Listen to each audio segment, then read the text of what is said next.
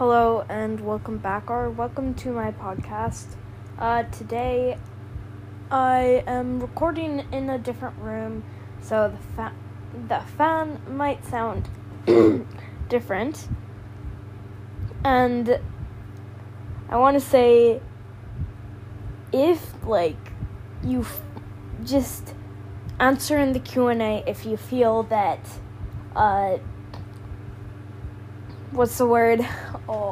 that the fan for background noise is not the best thing.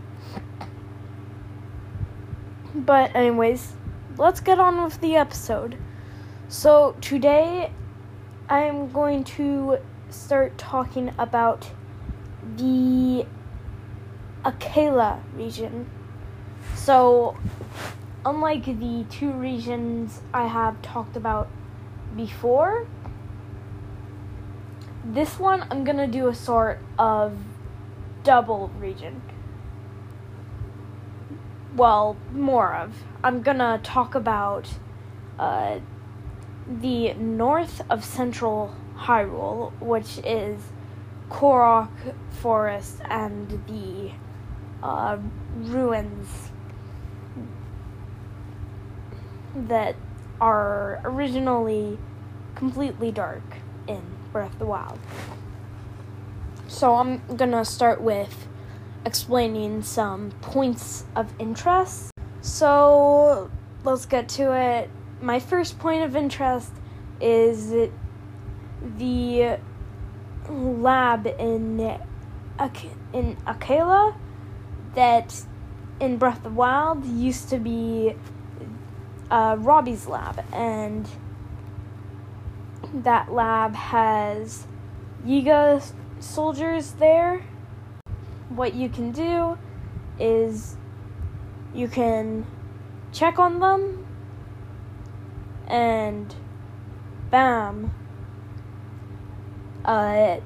basically what happens is a few Yiga soldiers come out and you fight. So you win the fight and you get some Yiga armor, which is always nice to see. And the next point of interest is near Korok Forest. I'm pretty sure to the southwest. Forgive me if I'm wrong. But basically, what you can do is there is a certain cave there. If you enter it, you'll be greeted with pretty much the same thing. You'll have to fight some Yiga guards and win. So that's always fun. So you may be wondering, how do you actually get to Korok Forest? Because it's surrounded in a bunch of fog and you cannot penetrate that fog. So I'm just gonna quickly talk about the Master Sword. You could say cycle. I would probably say cycle. A lot of people would say quest. So I'm gonna go by quest. So basically, there is a chasm to the southeast of the Lost Woods. Now, once you jump down there, all you need to do is travel to Lost Woods. Then there should be a very, very thick tree trunk, and there should also be a light root. Now, what you want to do is you want to activate that light root, and then not too far away, there's an ascend platform. So once you go through the ascend platform, you'll end up in the heart of the Lost Woods, where the Deku Tree and multiple frozen Koroks are. The Koroks are completely frozen. Just completely frozen. And what you do is you can unlock the shrine that is to the left of the Deku Tree. And then, if you go into the Deku Tree's navel, there is a chasm. You jump down that chasm and face, well, phantom hounds? What are they called? Gloom Spawn. They're called Gloom Spawn. You face a Gloom Spawn, it spawns in a Phantom Ganon, you beat Phantom Ganon, kabamo, potato, so on and so on. And you win. Very nice. So some Koroks come down to congratulate you and thank you. So I recommend, using the...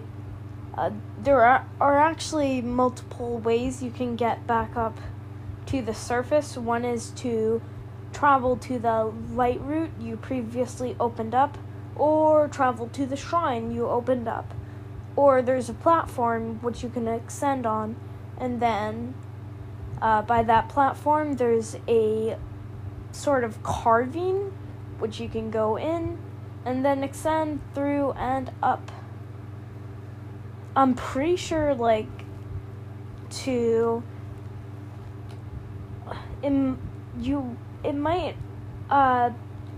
be the thing that allows you to get into the Deku Tree's mouth. And then you can extend up again to get out of there. And bam, all you need to do is talk to the Deku Tree, and he gives you a location of the Light Dragon. And you need 2 rings of stamina to get the Master Sword. So all you need to do is find the Light Dragon, use your favorite flying machine. I would probably use a hover bike, and just get up to the dragon. So now I'm gonna talk, I'm pretty sure it's called the Thorin. I may be wrong, but I'm pretty sure it's called the Thorin Ruins. I'm just gonna call them the ruins because I do not want to just continuously confuse people by calling them the Thorin Ruins. So, basically, there are 4 quests. One is using the Sage of Wind. One uses the Sage of Water. One uses the Sage of Fire. One uses the Sage of Lightning. So, there are 4 places. So, one of the places is just over one of the 4 walls that, of the room that you meet the researcher in. And there's just an owl or something, and basically you just use Tulin's power. Then what you do is you just go ahead at the entrance. You can use Yonobo's power of fire to get the second thing, and then Sidon's power. There is a ring of statues on the edge of the place. I don't know specifically what edge. I am not sure. But one should be able to find it easily. And for Riju, I'm pretty sure it's just there is a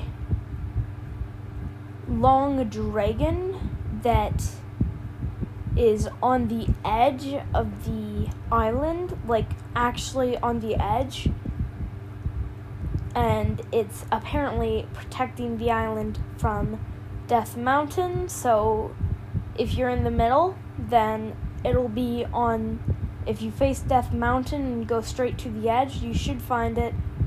Then if you continue right, you should find the head. I cannot remember if you're supposed to strike lightning in front of it, on it,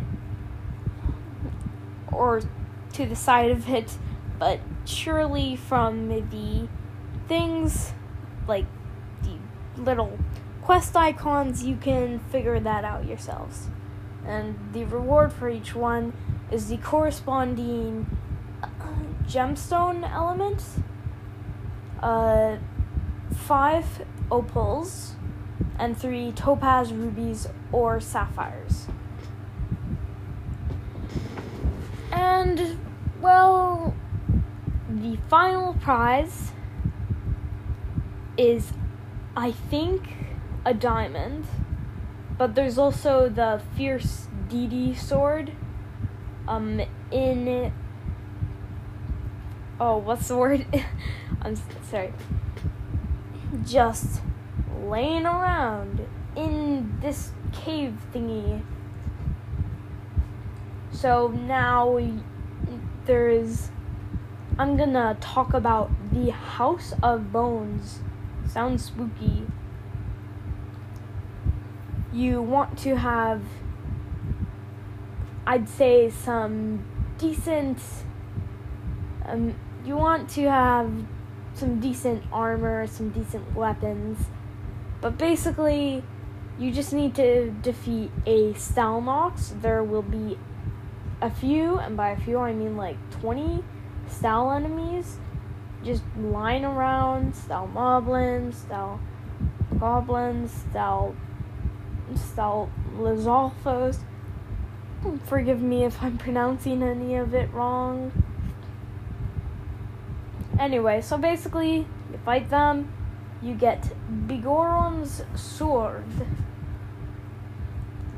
And there's also that little just spiral. Just a spiral of land. Which is, wow, very coincidental. So in the middle of it, there is a shrine. I actually can't remember if it's a shrine you have to get a stone and bring the stone to the shrine, or if it's just an open and available shrine and you can go into it and blah blah blah. But in the depths, the very end, there is a special prize. I think it was, just give me a sec.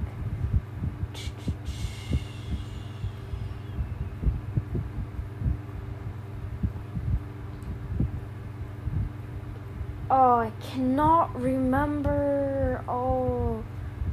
Basically, you can find it out for yourselves. Don't blame me, you can find it out for yourselves. Okay, anyways, so I'm just going to continue. So, there is the really useful Terrytown, because you can make your own personal house.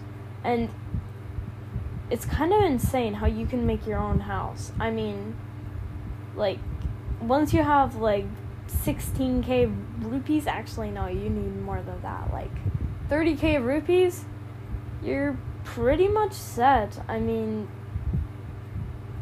basically you just have to get what you want, and if you're I want to redesign it so it's as tall as possible, then you can redesign it so it's as tall as possible. And mine that I used to have before I restarted my save. But anyways, I think that might be all the landmarks. Oh, except for the Great Fairy Fountain.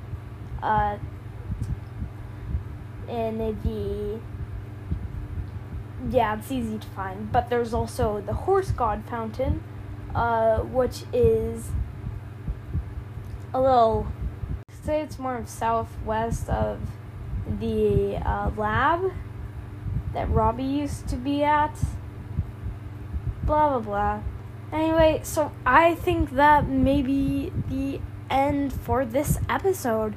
Anyways, see you another day.